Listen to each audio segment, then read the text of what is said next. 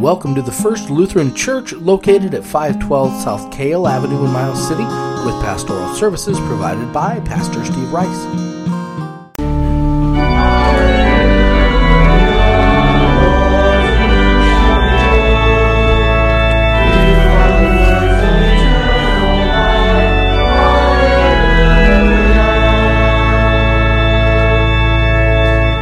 The Holy Gospel according to Matthew, the 25th chapter.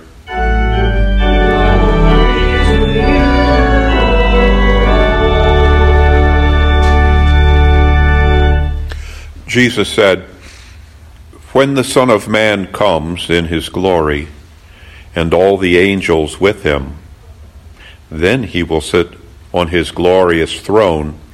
Before him will be gathered all the nations, and he will separate them one from another, as a shepherd separates the sheep from the goats.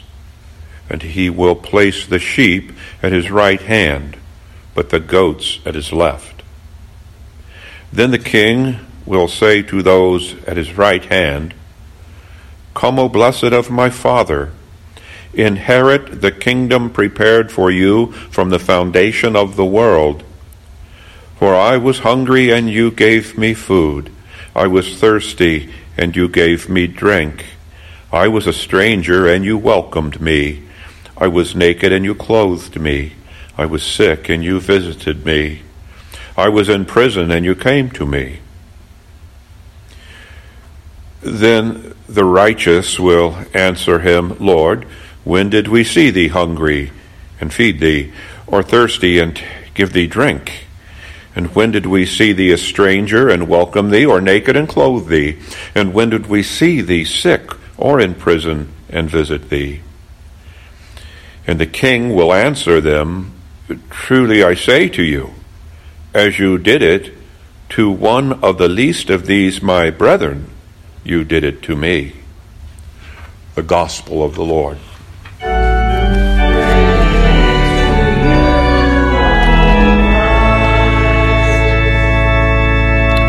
Please be seated. I welcome you on this day of the convergence of many things. November 11th, Veterans Day. November 11th, Armistice Day. November 11th, the day of observance for a lesser-known saint of the Church, St. Martin of Tours, but a man whose name and story you ought know for the fulfilling and the completeness of your knowledge of the faith. I want to begin, though, with a quotation not from Scripture, but from a rather unlikely source, I suspect. It is from a letter that George Washington wrote to the Virginia Governor Dinwiddie in the year 1756, so prior to the Declaration of Independence. And as the colonies were thinking toward the eventuality of nationhood and all that that would imply, Washington wrote to the governor, "The want," as in lack of, "the want of a chaplain does, I humbly conceive, reflect dishonor upon the regiment, as all other officers are allowed. The gentlemen of the corps are sensible of this, and did propose to support one from their private expense. But I think it would have a more graceful appearance were he appointed as other officers are." Well, this gives us a starting point in terms of a national holiday, national observance, so that we can see that from the present day back to before the actual founding of the nation, the men and now women of the armed forces have been provided a specific resource in the accomplishment of their duties. That resource was spiritual in nature. The resource came in the form of chaplains, trained and insightful into the profession of arms and the realities attendant thereto. As in all endeavors, I suppose there's some that were better than others, but as you have heard from his letter to the Virginia governor, George Washington, contemplating what lie ahead, understood the importance of the provision of spiritual care for those experiencing the rigors of military life. Now, that understanding continues to this day. Chaplains are pastors and priests, rabbis, and other spiritual leaders whose ministry it is to accompany this nation's armed forces wherever they go. And for benefit of those listening by radio or by podcast, I need to briefly share what I think most of you have read by now in the bulletin. And that is the origin of the office of chaplain goes back much farther than George Washington. Indeed, the origin of the office of chaplain and the name chapel itself has a very specific and a very Christian origin. Now, whether by providence or divine intention, November 11th, today, was not always observed as Veterans Day, and even before it was observed as Armistice Day, this day, the 11th day of the 11th month, has for centuries and was formerly known among those as St. Martin's Day.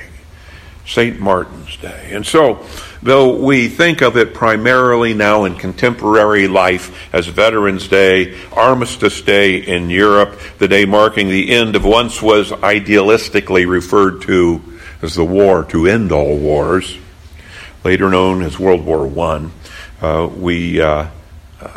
we need to look farther, deeper into our history, our Christian history.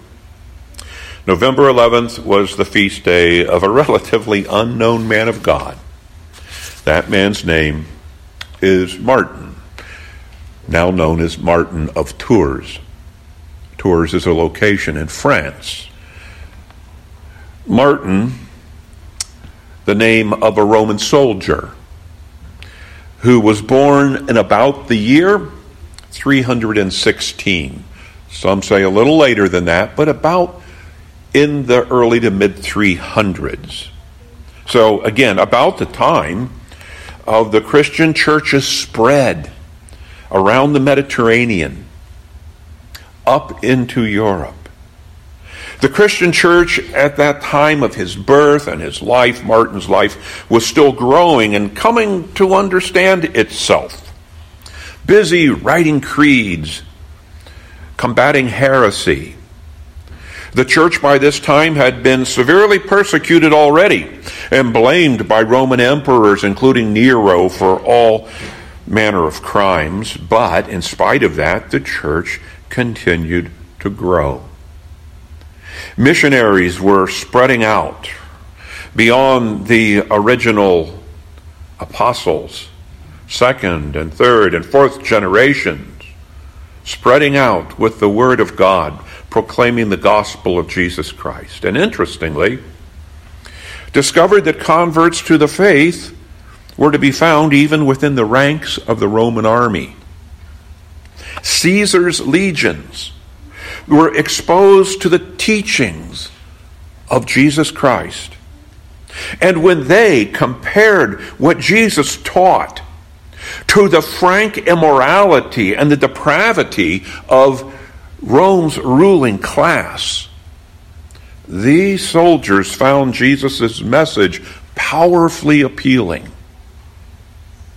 Now, one such soldier, he who we're remembering today, was named Martin.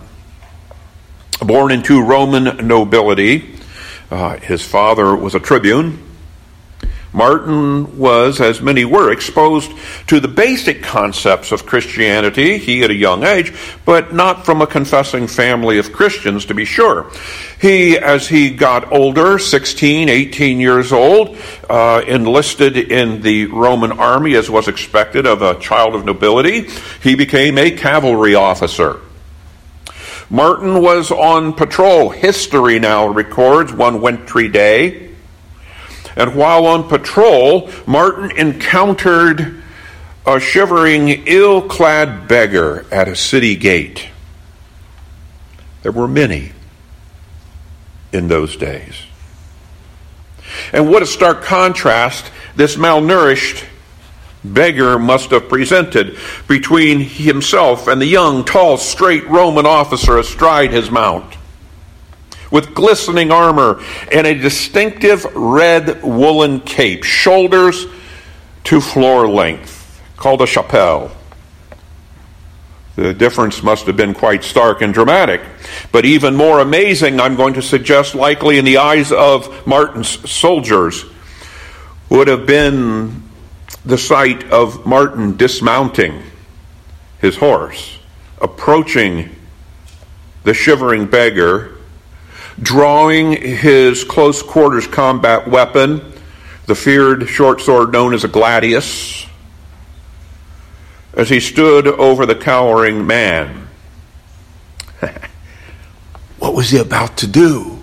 This 18, 20-year-old, the Roman, the officer who held all the cards, life and death. I'm sure the curiosity of his troops must have been piqued.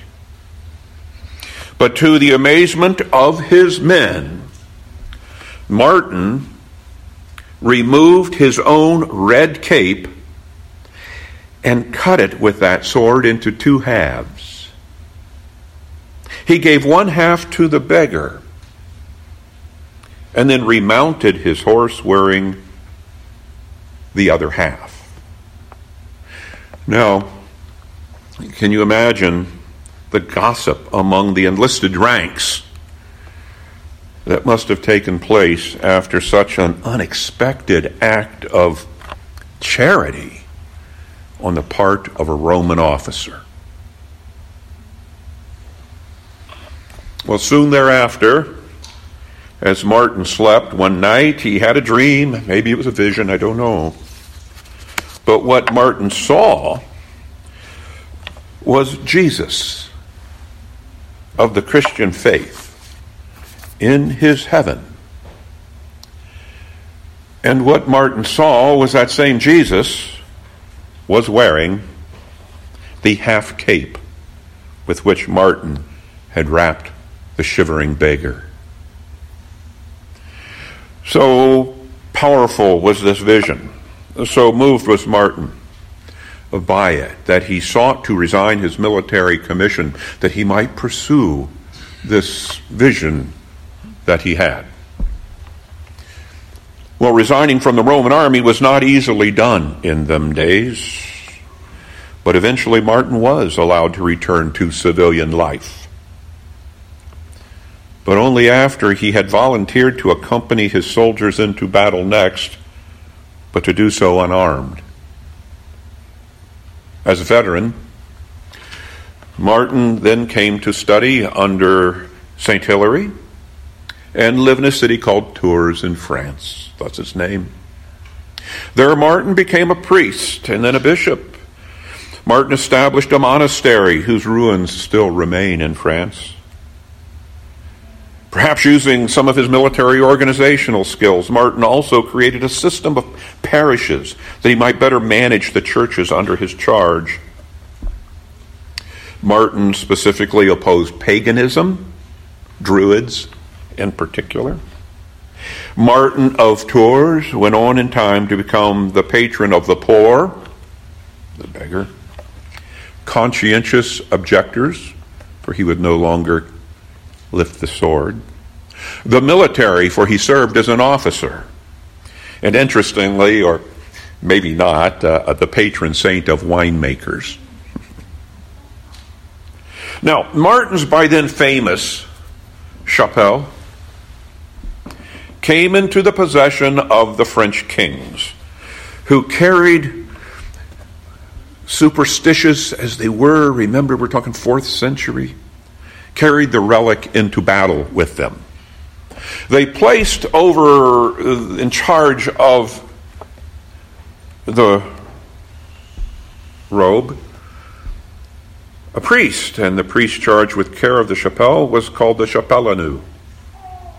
And the small tents or churches where the capes came to be kept, known as chapelles, or in time chapels.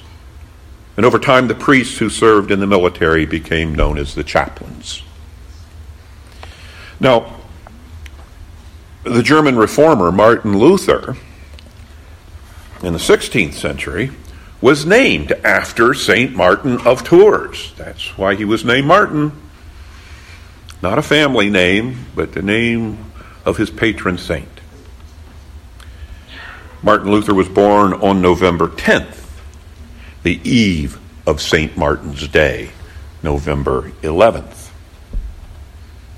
And so on this convergence of so many threads of history on November 11th, as we approach the 11 o'clock hour, 2018, 100 years after the end of the First World War, on the eve or the day of St. Martin, what are we to take away from this? First, I submit to you that Jesus' words in Matthew's Gospel, the 25th chapter, are worthy of being believed. The blessed of God, which Jesus saw on that day when the Son of Man comes, would certainly include those who fed the hungry and clothed the naked.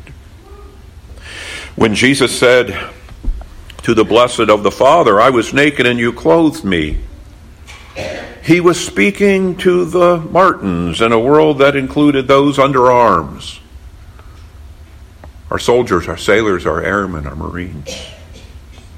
Luther recognized this. Luther saw this. It was evident. I'm sure he had spent significant time considering Martin of Tours. After all, it was named for him. Evidence of that in the 16th century now. So from the 4th to the 16th century, Martin Luther was questioned by a knight during the bloody years following the Reformation. Can soldiers too be saved? Asa von Krem was his name. We have the letter. After what he had seen, after what he had done, was there any hope of salvation for one such as he, a man of arms, a soldier? In response, Luther wrote a letter back to him and said the vocation of the soldier, in Luther's estimation, was indeed to serve God by helping maintain order in a disorderly and sinful world. Such a calling, Luther said, was quite in line with the words of St. Paul in his letter to the Romans. You can read it in chapter 13. The price of being a warrior, however, could be high, for it could require an act of the greatest love. Recall what Jesus said, "Greater love has no one than this." Third, not only do the demands of the vocation of warriors stress family and societal ties for the warrior, but they exact a sometimes devastating toll and an emotional toll and a spiritual toll upon the well-being of those who serve. I don't remember when, but it was some point along the way in my chaplaincy with the VA that I came to the conclusion that no one who is trained in the arts of war can be so trained and not changed. But more importantly, I concluded that there's no one who comes back from war and does not come back in some way wounded. Just as each period of war is recognizable by its signature wounds, I think it is incumbent upon the church to recognize that some wounds are spiritual in nature, some wounds are moral in nature, and such wounds, spiritual and moral, demand a spiritual and moral remedy to them. Moving still farther forward in time, it was the Civil War general William Tecumseh Sherman who observed, "War is brutality. It cannot be refined." World War I, 100 years ago, known by its first use of poison gas, the technology of the machine gun, trench warfare, barbed wire, armor and tanks. In these latter times now, the signature wound with which we will be most acquainted and exposed to will be post-traumatic stress and traumatic brain injury. And these can haunt our military veterans long after their uniforms have been put away. Thus, the role of the chaplain, but also of the congregation, the role of the church. Jesus set the agenda for all of us with the words, "As you did it to one of the least of these, you did it to me." Jesus' words in Matthew 25, therefore empower and energize you all, us, our congregation in particular, as we attempt here in this place and in this time to minister to America's Armed Forces veterans at our local VA. You, me, our kids are making differences, I tell you, in the lives of the sick, the lonely, and yes, the dying. I have seen it with my own eyes. Lena, you have seen it with your own eyes.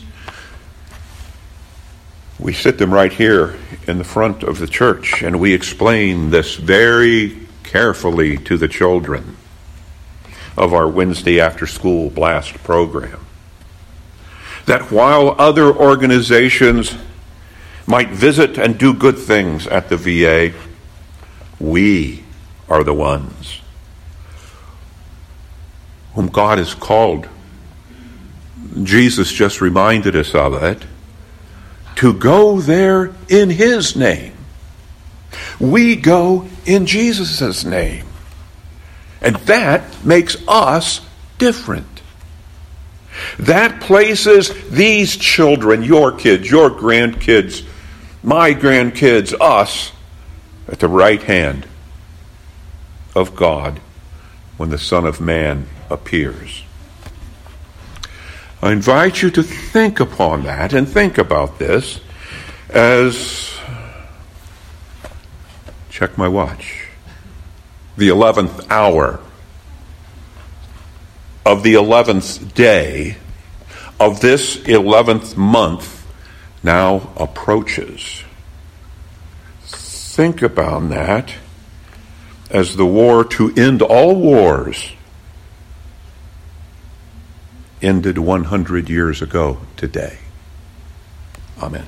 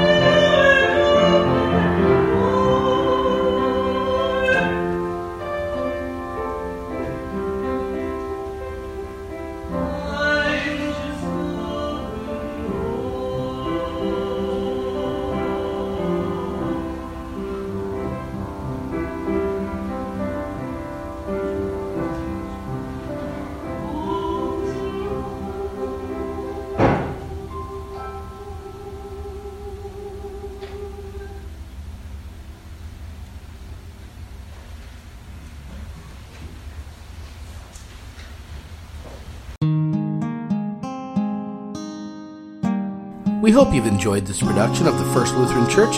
We welcome you to visit us in person at 512 Kale Avenue. You can also find us on Facebook at First Lutheran Church, Miles City, Montana, and email us at flc@midrivers.com.